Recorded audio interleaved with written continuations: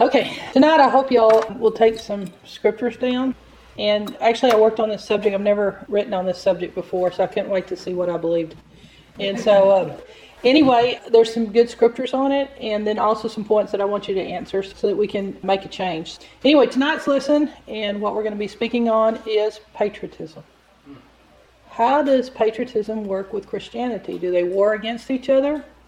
Do they complement? How should we feel? Are there some warnings, dangers? Patriotism.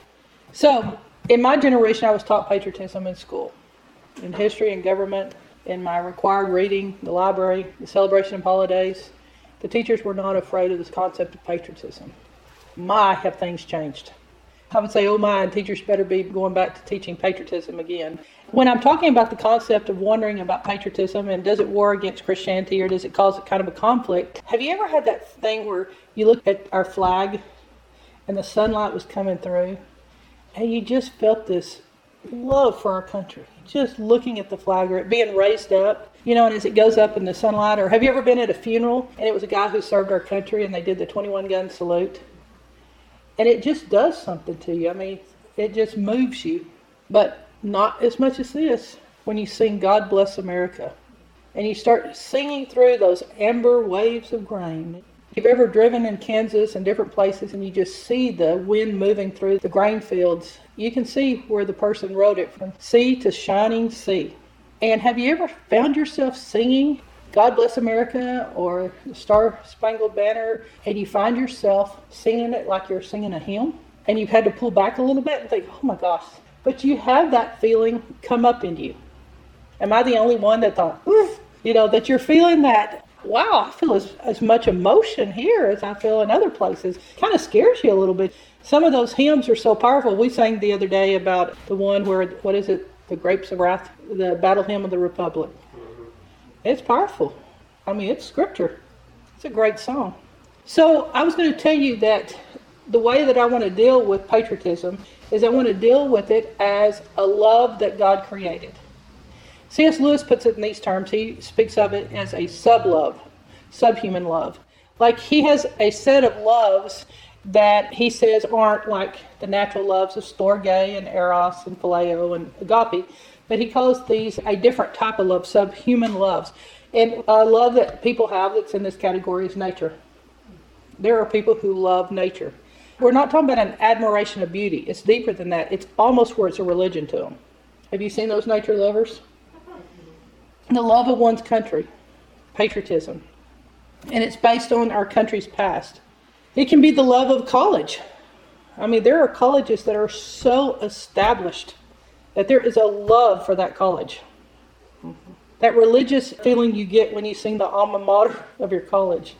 The love of home, the place we grew up, the love of old acquaintances, of familiar sights. So tonight when I talk about the love of one's country, I'm going to invite you not to be afraid of love. I'm extending an invitation to you. And study different aspects and concepts. And I want you to indulge me for about 5 minutes as I take you through C.S. Lewis's thought. I have tried to scrape the British accent away, his terminology. And so I tried to interpret C.S. Lewis for you. So I would ask that you would have patience with me for a minute as we look at how C.S. Lewis, he studied the subject of patriotism. And it's very interesting from a man who fought in World War I and went through World War II and what the Brits went through. As much as I respect Britain, notice when he talks about patriotism, he's talking about Britain. So anyway, I'm going to say the idea of patriotism is tied to what is common and familiar. Lewis says, I think love for one's country chiefly means love for people who have a good deal in common with oneself. Your language, your clothes, your institutions, your ideas. And that is very much like the love of one's family or school. Or like for anyone who has once lived in one's hometown. As you know, Lewis had his eye on something larger. Of course, Lewis is not going to leave it there. He goes on to say, any natural help towards our spiritual duty of loving is good because it gives God something to build upon, to get us to higher loves, rather than only just having merely natural instincts and impulses. Because you can have natural impulses towards sex, producing children, kinship, and old acquaintances without having love. So love elevates it to a certain degree. Love is that mysterious ingredient that it's hard to define. Yet, when you listen to the radio, it's full of love songs. And people constantly say, I don't believe in God because I can't see Him. But yet they definitely believe in love. Even though it's a concept that you really can't see nor put an attest to. Because you can have marriage without love, sex without love. You can have all these things without love. What is love? So, as we're defining patriotism, it is a form of love. Now, I'm going to quote something that C.S. Lewis found interesting. He loved this guy, Chesterton. He was a writer as well. You probably know him. But as Chesterton says, listen to this, a man's reasons for not wanting his country to be ruled by foreigners are very likely the same reasons for not wanting his house to be burned down. Because he could never even begin to enumerate all the things he would miss. A little bit of wisdom in that. People say they're not patriotic who have not had their house burned down, who have not lost their country. And I'm going to dare to say every young generation person has no idea what they're talking about if they lost their country. They may have lost their patriotism, but it is the prelude to losing their country. And so we must stop it when it's a thought in order for it not to become a full-blown consequence. And so in the levels of patriotism, let's look at what C.S. says. Patriotism is in its best sense built upon the love we feel in a family, with the sense of loving those outside.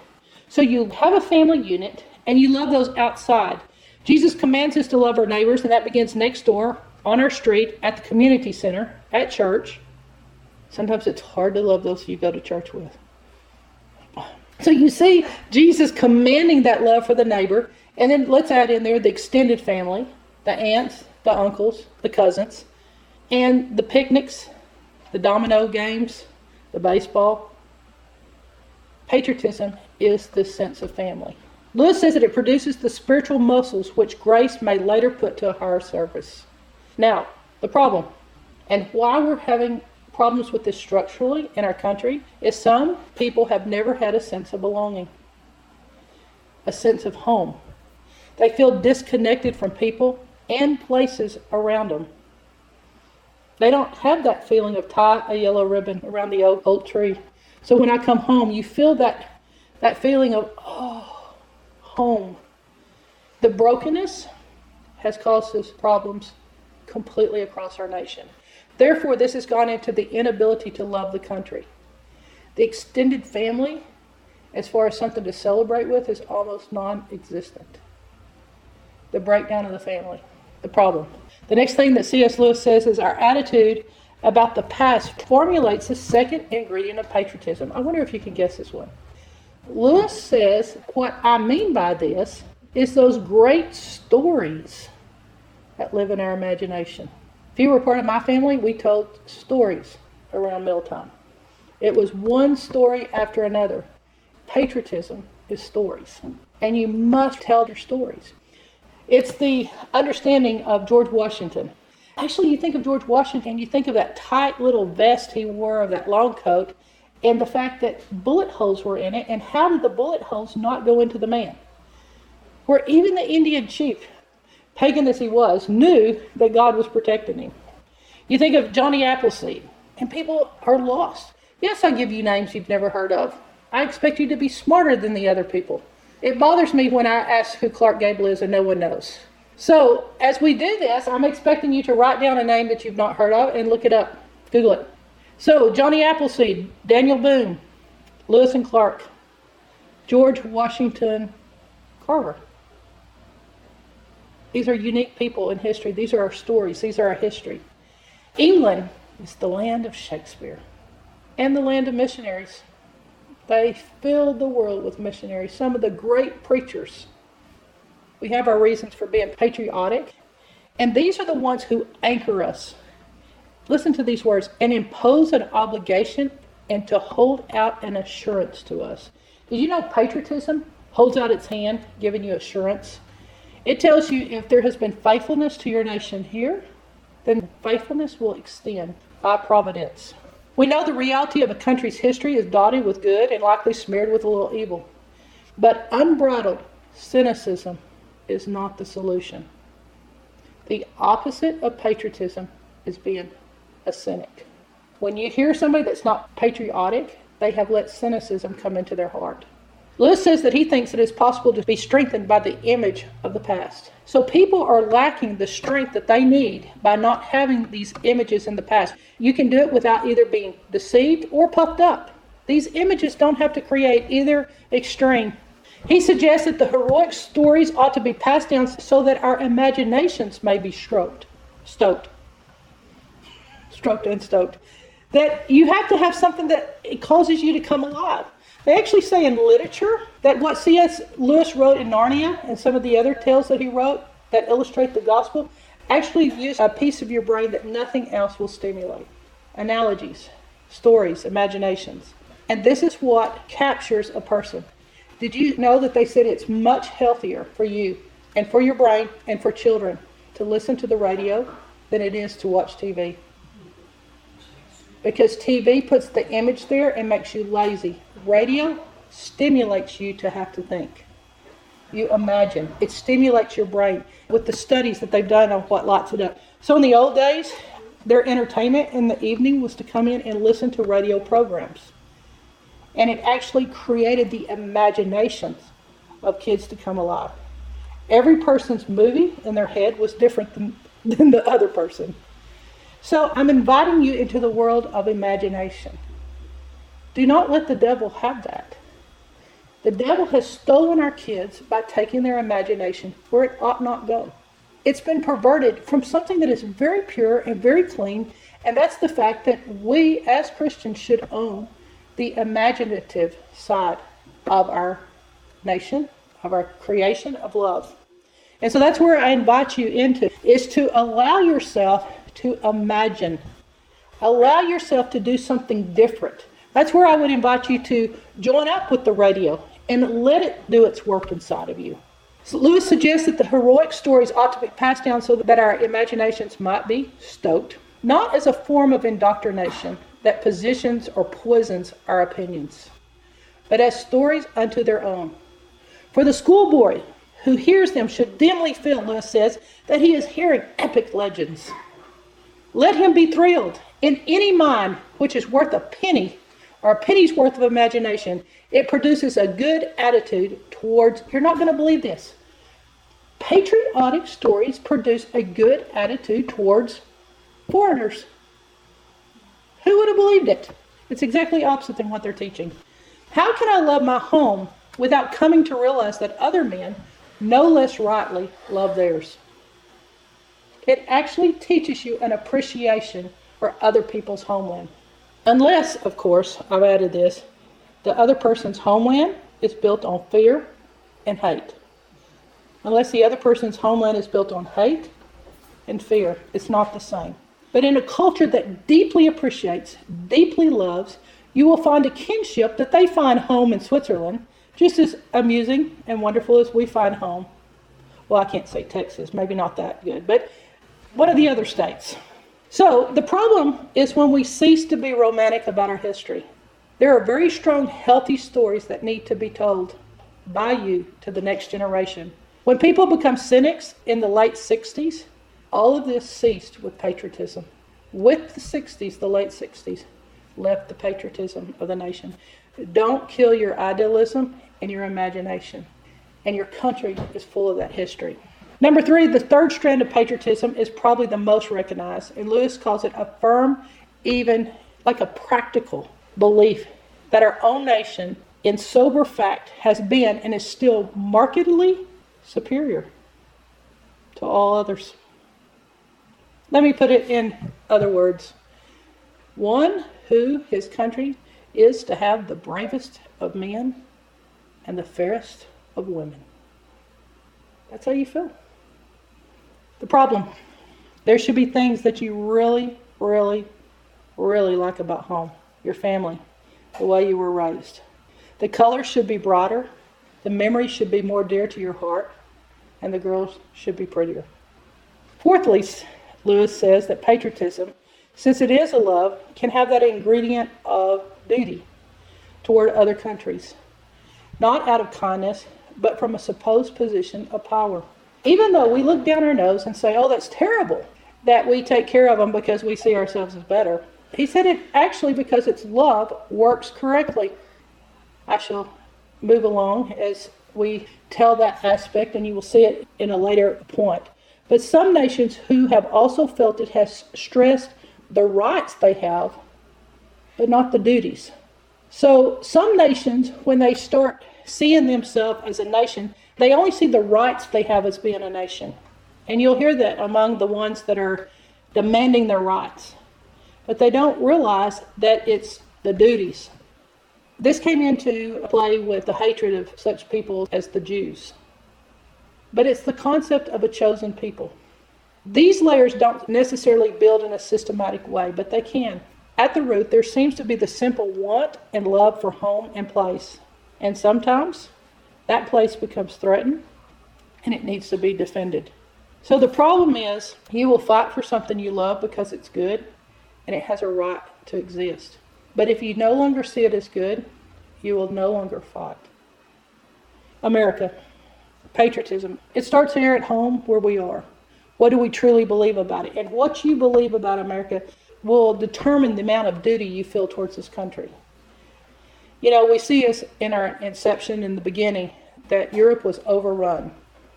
There wasn't religious freedom. There wasn't an ability to have just normal freedoms that men had a desire to have. Like it started building up inside their hearts of thinking, could we truly be free? Like I would love to live in a country where I could have freedom, where I could practice and worship God the way that I want to, where I could have a chance with hard work to be successful.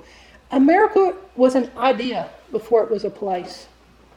It was something that inside their heart they hoped really existed. America was a chance to start over. It was the ability for humanity to have a complete reset. And that's how we were birthed. It's a grand idea. And as they call it, the experiment. And that's where I would invite you to think of what is your idea? What is it that you most long for? Because usually you will get what you want in life.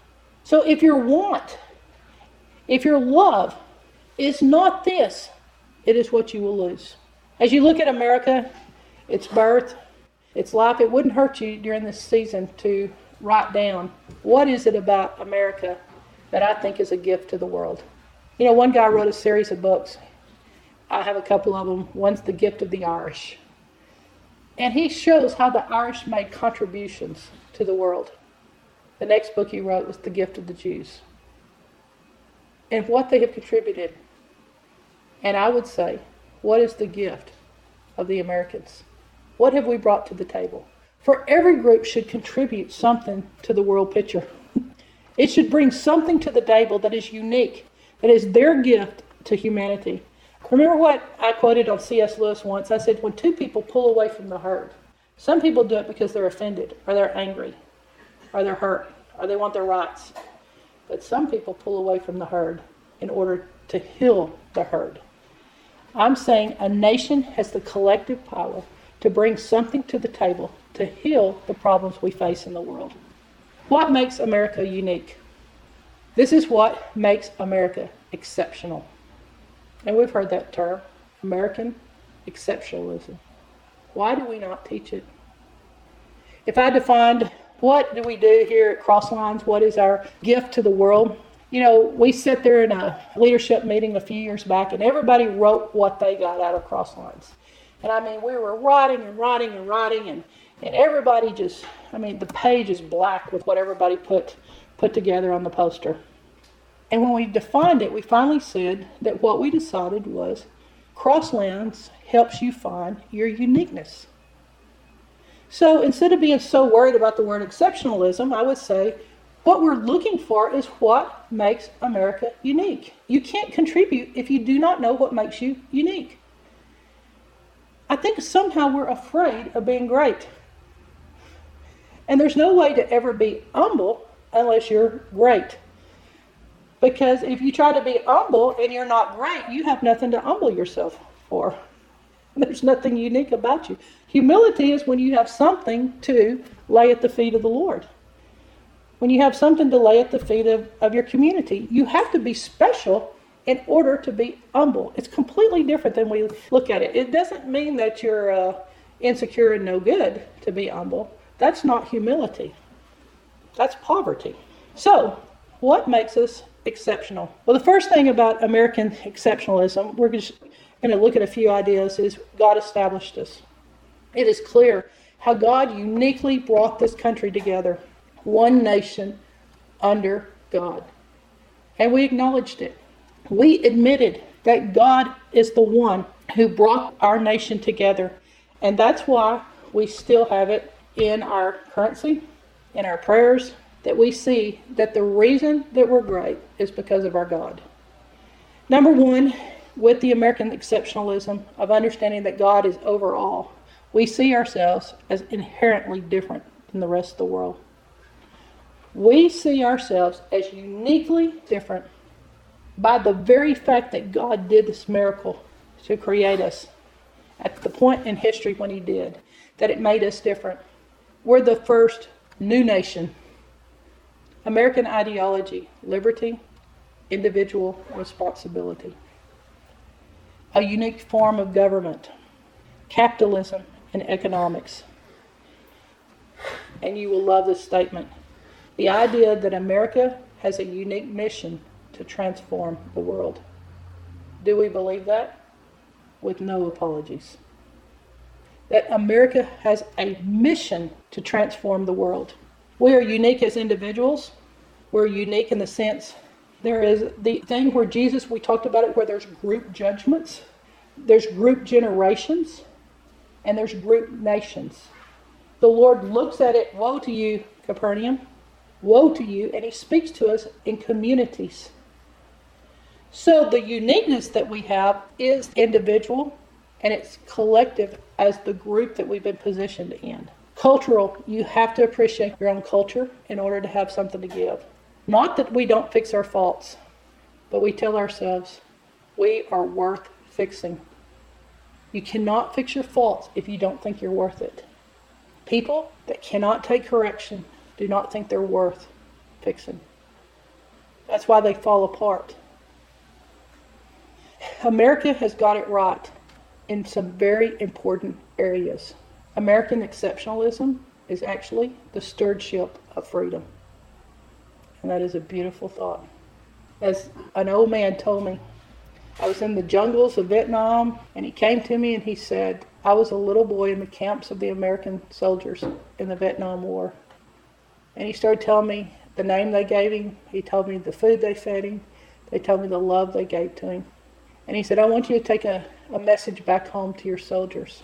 And even though many of the Vietnam soldiers don't feel like they did a good job, or that it turned out the way they wanted, or that it was a dismal failure by a cynical government, he said, we did not even have the idea or the language to describe freedom until the Americans brought us that understanding.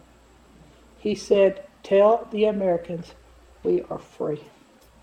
And he pointed to his chest. He asked me, would you please deliver that message to your veterans? That thank you for the gift of freedom. Came with a high price. But until you're not free, you don't understand what it means. And that little boy, as an old man looking at me, was telling me it changed my life just knowing that freedom existed. I read a book by a lady who, I handed her a Psalm 91 book, and she handed me a book called Goodbyes Not Forever. She grew up in Ukraine when it was in terrible disrepair. It was under communism. It was in a terrible shape. And so she grew up under communism, only to move to Germany and be under Nazism. She was an older lady who handed me the story of her parents. Goodbye is not forever. It's the story of her parents parting ways. Would they ever meet again? They didn't part on purpose. But in the story, she says the first taste that she ever had of chocolate was an American soldier. She married him.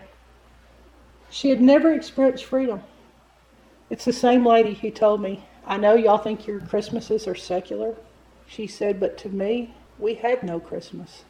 We had no celebration.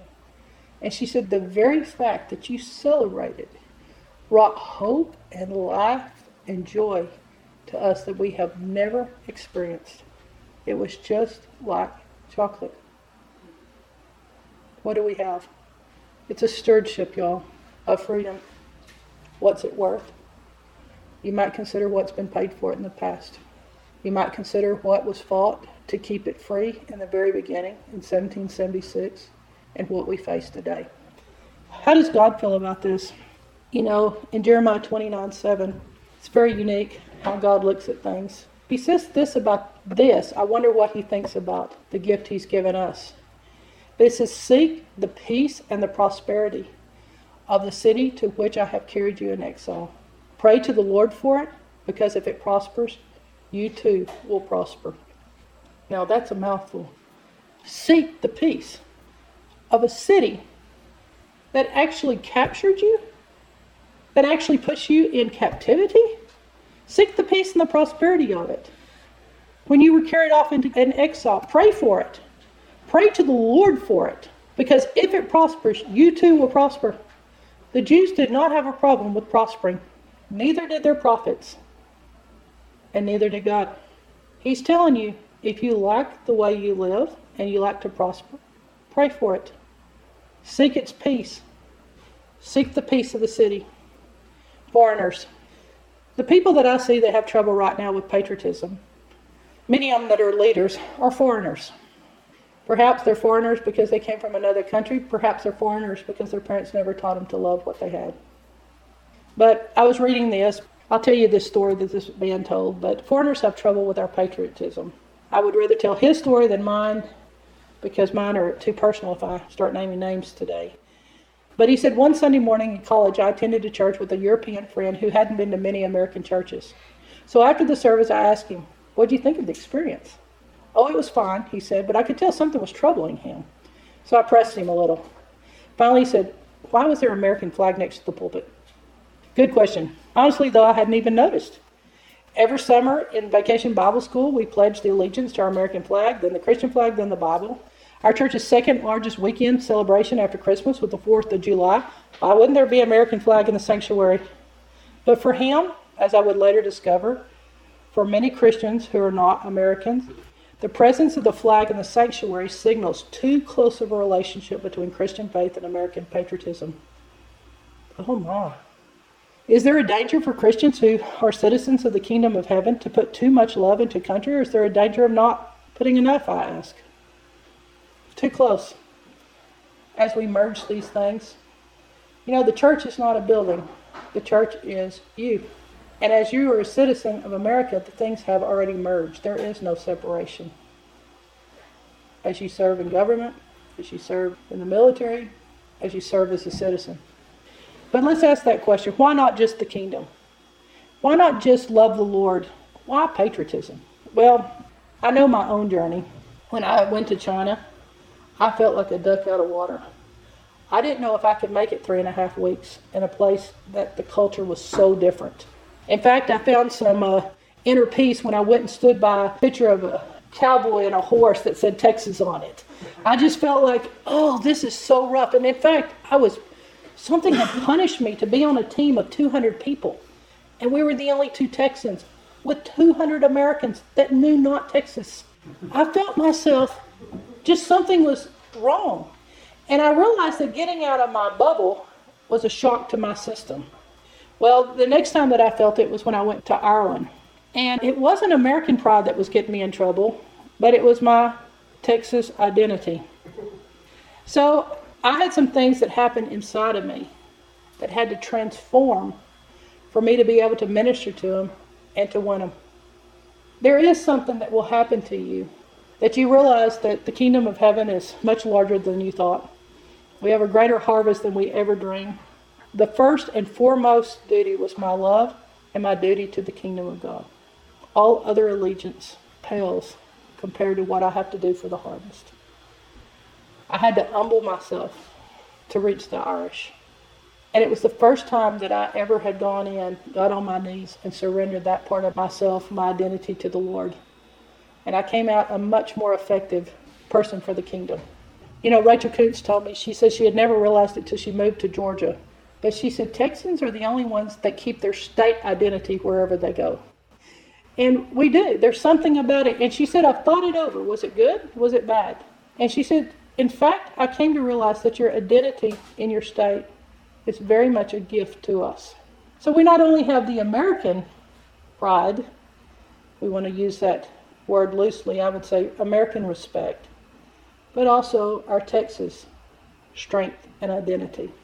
There's something to us that we feel that we're rooted in God, that God made us extra special. We always make the joke that heaven is a local phone call. Patriotism of my homeland, identity in Texas. It's a gift that God chose me to live here, to be born here, and for my grandparents to settle in this land. And in the traveling that I've done, I've had a strong sense of the kingdom when I started realizing I had family in all other parts of the world. And I met Christians. There were times I met people from India, and I felt family. A love that I couldn't express. Like, it was miserable flying to these countries so far away. Like, I was like, it uses 2 days of my life to get there. 5 flights into the Philippines. But there's family. And sometimes I have to get up and go see family. It's the family of God.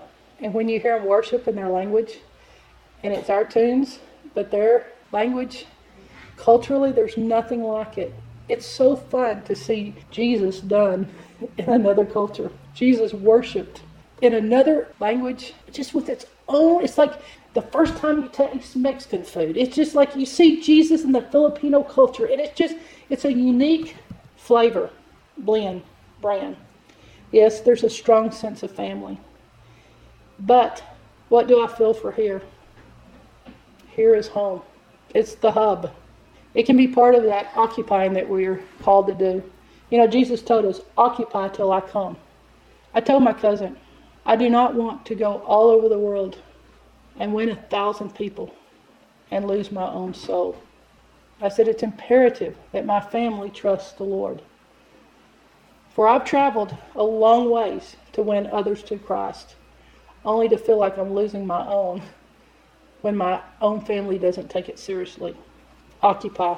Occupy. It's so important in understanding patriotism.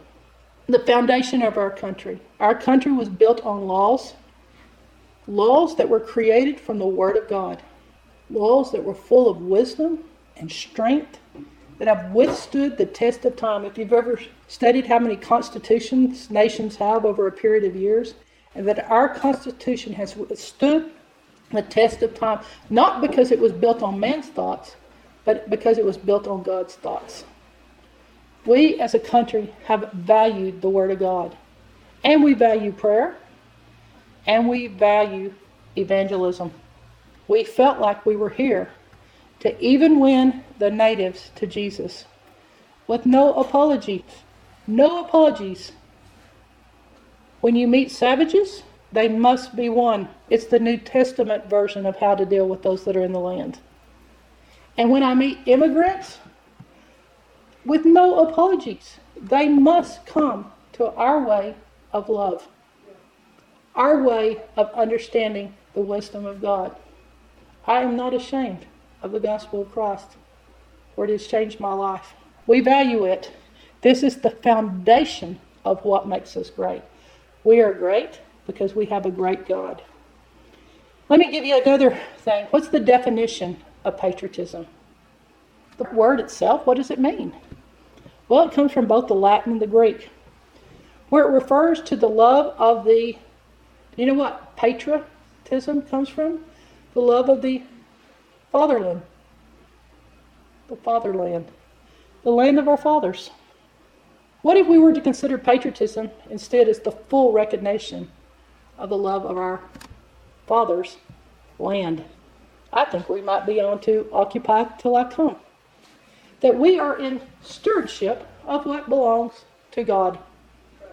You know, Israel has this ideal, and I've heard this, and I haven't checked into it when I was over there, but you never actually buy a piece of Israel.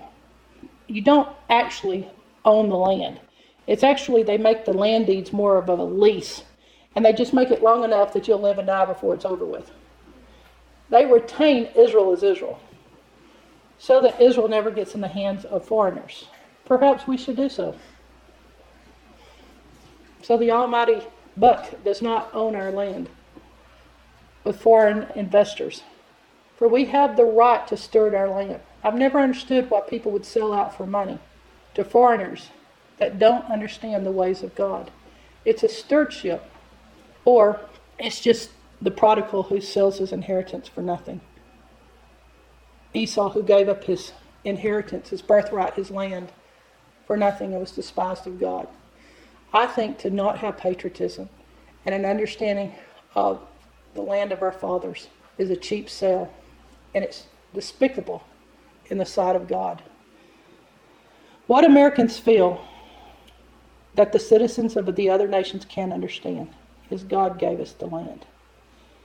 So it's a lie that has come on our kids to believe, oh, it's very selfish, it's very prideful, it's very evil to believe that you should be patriot, that you should be so selfish that you look only after American interest.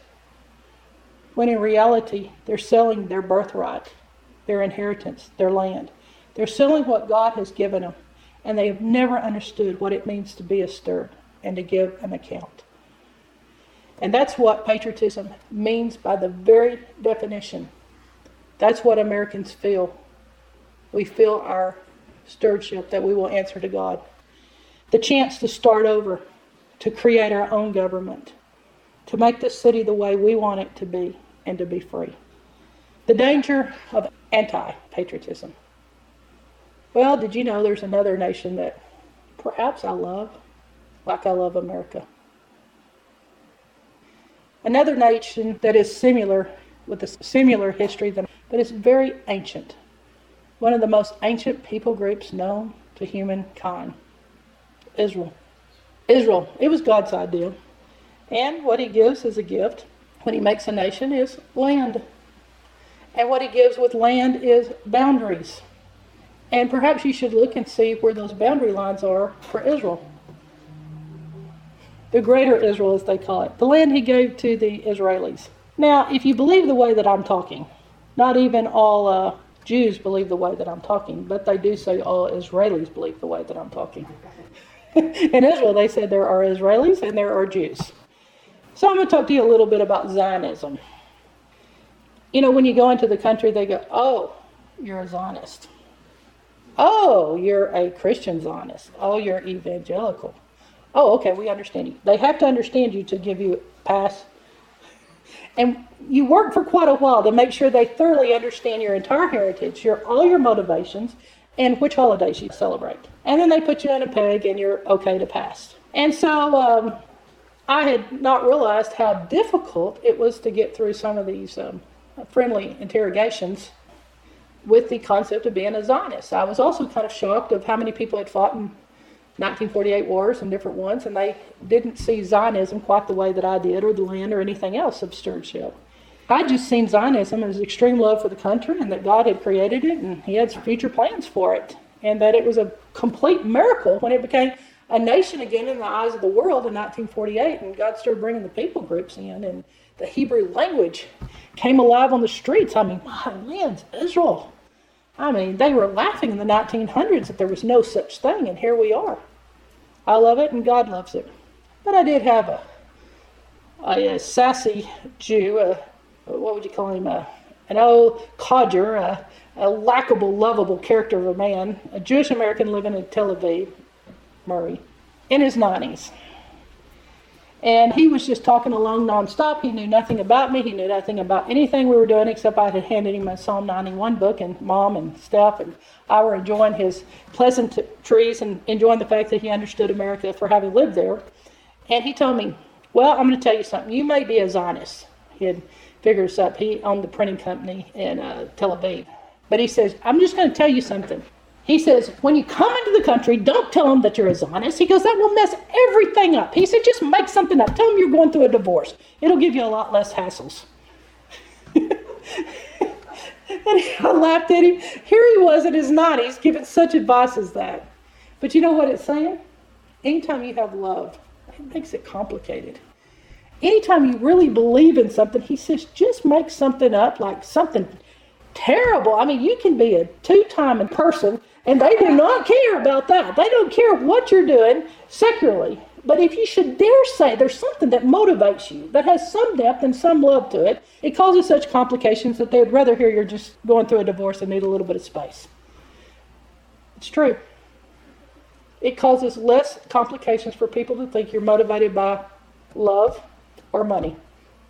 That was also explained to me at the Hebrew University that I attended in the taxi cabs. But anyway, I was going to tell you that these are unique features, not just to America, but that you can understand them.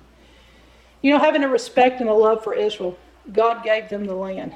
And it's the same as our appreciation for America. It's the same type of patriotism because of the fact that God gave it to us. Is there patriotism in the Old Testament?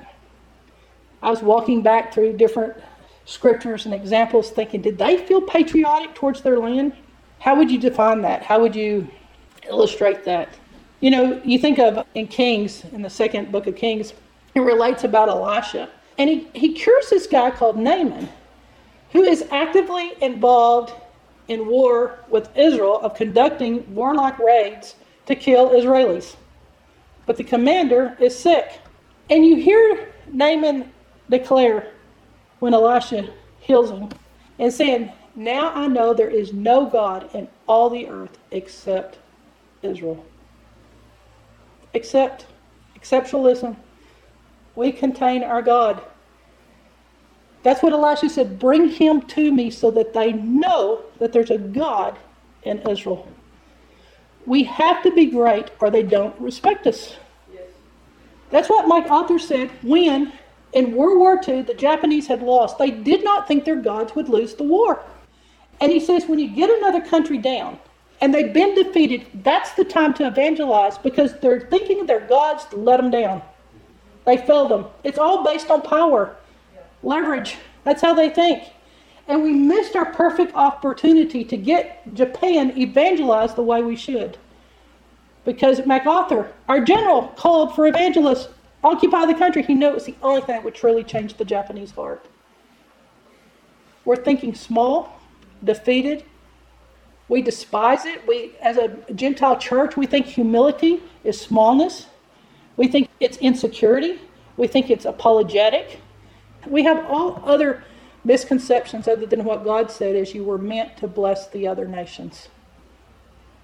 And you have to have that dare inside of you. Bring the person to me so that they know that there's a God in Brownwood.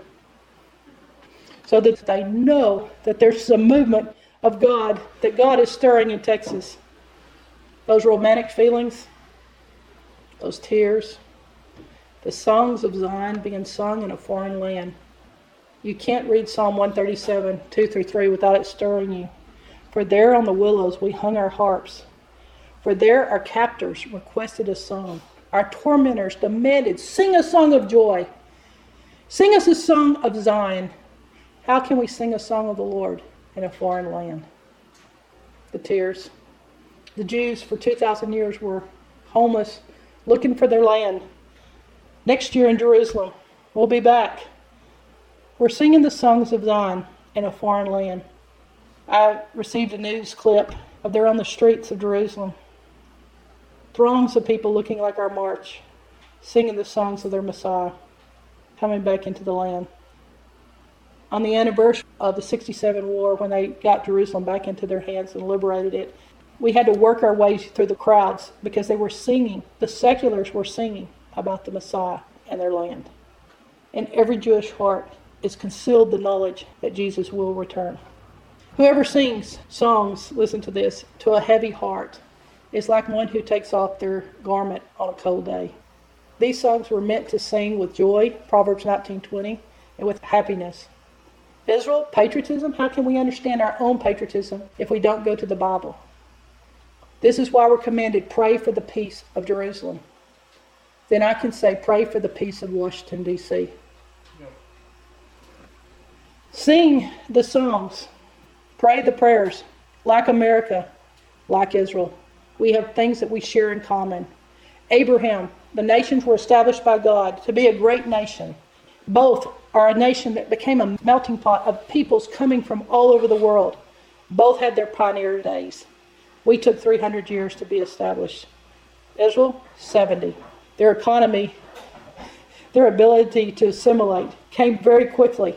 The distinctions in Israel are their recipes. The people are unified with Hebrew and their love, with their military, with their language. What do I say about patriotism?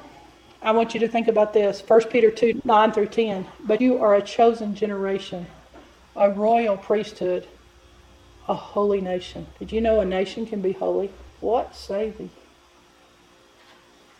Where is that holy nation? If it's not us, who will be that city on a hill? A holy nation. Can we lift up our eyes and say, this is a holy nation? Even when the Jews didn't act like it, God still said, this is my holy nation because my name's on them. If America falls, the Gentiles will blaspheme. It's up to us to keep this from happening. There can be sheep nations. There can be a holy nation. Where there are nations that are not holy, God and country are enemies with each other. And ours, why are we criticizing God and country being together? Why have a problem with the flag next to the pulpit? It should be. The same is true that we are merging. It does go into our identity. But God and country are enemies in places where Hitler, secular, Marxism. Write this verse down. Psalm 33, 12 through 22. Blessed is the nation whose God is the Lord, and the people whom he has chosen for his own inheritance. Blessed is the nation whose God is the Lord. We are blessed as long as God is the Lord, and that we are his people. You know, if at some point in our history, if we get someone who's in leadership who isn't patriotic, I dare say you should not vote for such a man. If he does not love God, and if he is not patriotic, God forbid, let's say the wrong guy becomes president and a leader. What becomes the patriotism? It is a danger. It is the worst case scenario to prepare for. It could be the looming, present, and clear danger that we face as a nation to allow such a thing to happen. You know, I had a friend write me from Israel today, and he said, how do we deal with folks who say they won't get involved in civilian affairs according to 2 Timothy 2:4? The responsibility of being a citizen in a nation that is by the people and for the people. You should cherish your God-given vote. Active participants. You know, the evangelist, Billy Sunday, and if you haven't heard of him, I invite you to look him up, said, Christianity and patriotism are synonyms, and just like hell and traitors are synonymous. Powerful words. Many Christians see God's goals and the country's goals as one and the same. Therefore, it is not just civic duty to protect, love, and support America. It is your Christian duty. Church has been talked into keeping our mouths shut, and we've lost our generation. Someone once said, who'll get this next generation? The one who wants it the most. Do we have youth in our church? Do we have patriots? Have we taught them? Have we passed the story? Have we done our job as parents in schools? What are they going to do to you if you teach patriotism and God? Cut your tongue out? Oh, take your paycheck away. Oh my. It's such severe. Of course, we may be headed to more persecution because of our schools of thought. This is the danger of anti-patriotism, and I would invite you to come up with an answer for every one of these. The schools of thought is virtually any expression of national pride is seen as fascist or racist. Racist. They rhyme. Have you noticed that that's what they call it every single time we voice our opinion? Every time we say, America is great, that's what we're accused of. Racism, of all things. Virtually any expression. How can it be switched? The second school of thought is globalism. The complete opposite of this doctrine is to think that it's a globalistic community, that the whole world is our... No. The only thing that makes us family with the world is the blood of Jesus Christ. Apart from that, it is not a globalistic society. We have been lied to, and we have bought the law. We have bought it, and we bought it through social media. The worst doctrine is the doctrine of self-hate. The politicians have talked us into hating ourselves. We've made it with victims, apologizing for being the best, for taking people having freedom.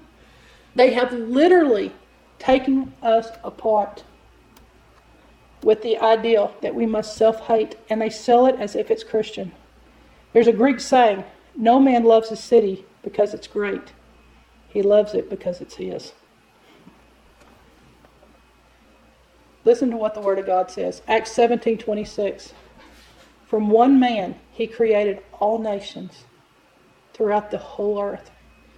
He decided beforehand when they should rise and when they should fall. And he determined their boundaries. God created nations. God created border walls. Woe to those who tamper with boundaries. Verse 27, the next verse says, his purpose. What was God's purpose in creating nations? His purpose was for the nations to seek after God and perhaps feel their way towards him and find him, though he is not far from any one of us. He goes from the nations to the individual. Seeking God. Those who don't appreciate patriotism try to alter history. These are serious charges. These are serious charges. This is what anti-patriotism does. It takes us from literally changing the definition, making accusations of switching who's on what side, the self-hate, the globalism, the purposes of God, and altering history. That's what's happening. Personally, I think it's different. I think the reason for this is because we're afraid to love. I think it is because we're afraid to let ourselves love, because love has risk. And we're afraid to say, I love America, without shame. We make fun of it. Oh, it's cheesy to make a movie that says, I love America, to talk about Americans being great. It's been so long since we've made a movie that says, we're Americans and we're proud. Or we're Americans and we have respect. That's what the word is saying. Movies of America being inspirational stopped in the 50s and early 60s. It stopped. They said they're cheesy. Frank Capra had played a large part in America when they said he invented America. I read his book to find out what that meant. Being afraid to love, to let ourselves love. Can you let yourself love? To talk about the pioneers. Maybe it's not intellectual anymore. Maybe it's not the way that we like to see ourselves. What happens if we don't really love? I'm telling you, don't be afraid to love. We have a huge problem, a trend, and it's this generation, and they're our children, the millennials. One wrote this, and he said, my generation is not very patriotic. I took a few sentences out of what he said, because I'd like to hear it from him. He said, I feel mildly unpleasant adding my voice to another article concerned with the shortcomings of young Christians in the U.S. From their alleged poor work ethic, their flightiness, instability, obsession with cell phones, every corner of the internet seems to offer a critique. I added in, and their self-focus.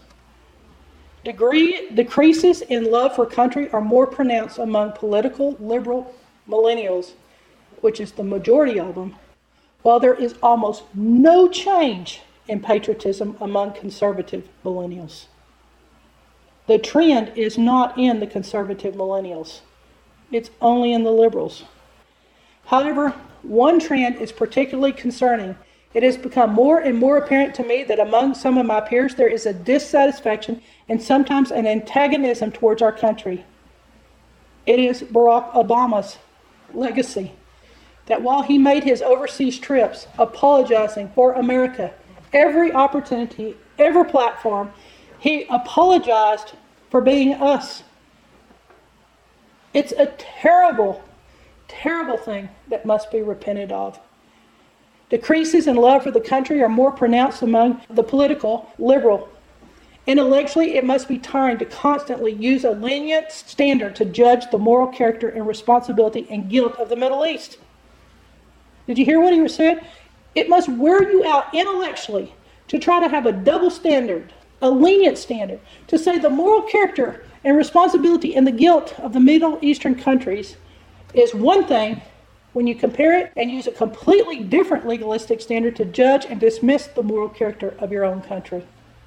How do we judge ourselves falling short in the area of moral character?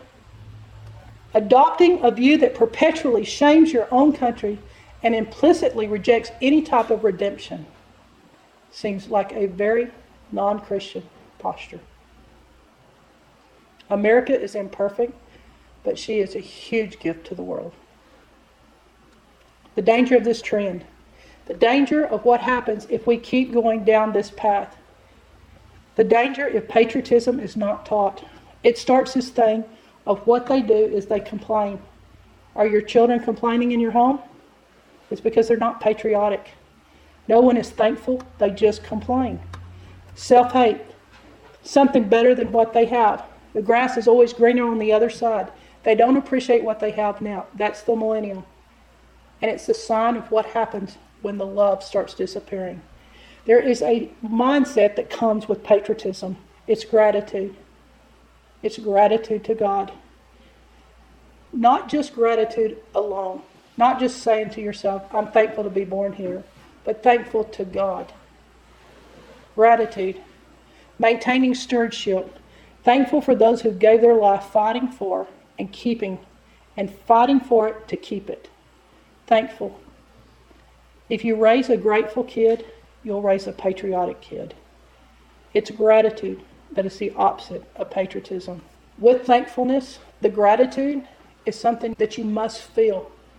It can't be something where you think it only, where it's only something you say with your mouth and you don't mean it with your heart. Gratitude is a feeling word, where you truly appreciate your freedom. Gratitude will cure 90% of spiritual illness. Gratitude. The other mindset of patriotism is intercession for the country. Praying for more than you pray for yourself. Praying for more than yourself. Country. Praying for something more than yourself. How much of your prayer time do you spend praying for something more than yourself? Your country. Crying out a bigger perspective. Get out of your box. There's other things to pray for and not only yourself. That is patriotism. That is love. Patriotism.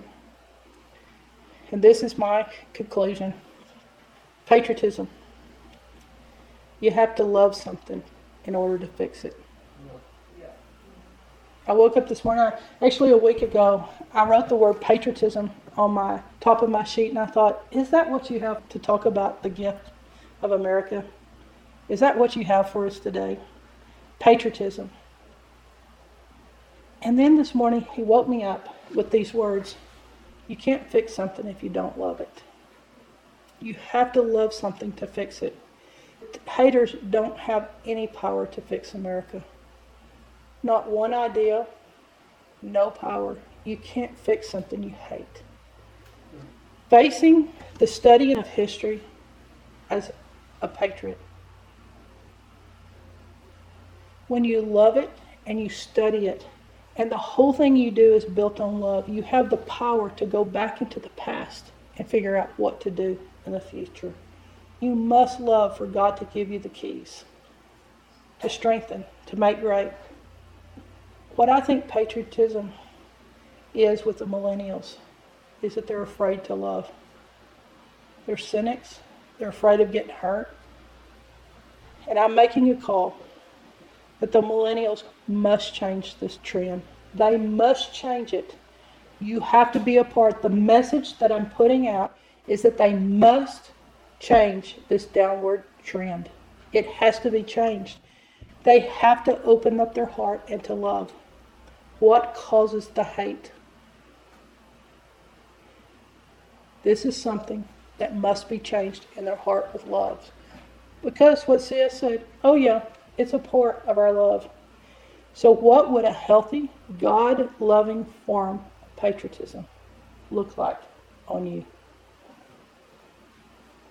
Amen.